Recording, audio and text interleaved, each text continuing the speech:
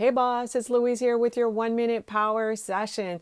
This week we're talking about how to create a clear message so that you don't confuse your audience. Today we're talking about your first question that you need to ask yourself. What do they need to know? Okay? So it doesn't matter what you're creating, whether it's a blog post or a keynote or a podcast for that matter. Dialing down what your audience really needs to know is the key, and it's important not to create fluff.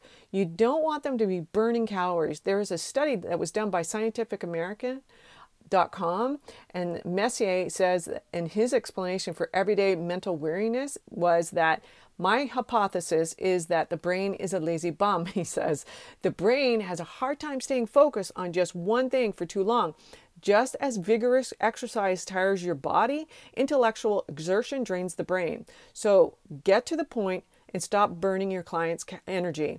If you want to stop burning calories by trying to do this yourself, we have an in-person half-day workshop here in Atlanta this month. Go to louisecorville.co/half-day workshop, or you can learn even more by going to louisecorville.com for our actual retreats, our 2 days. Thanks so much for listening. Bye for now.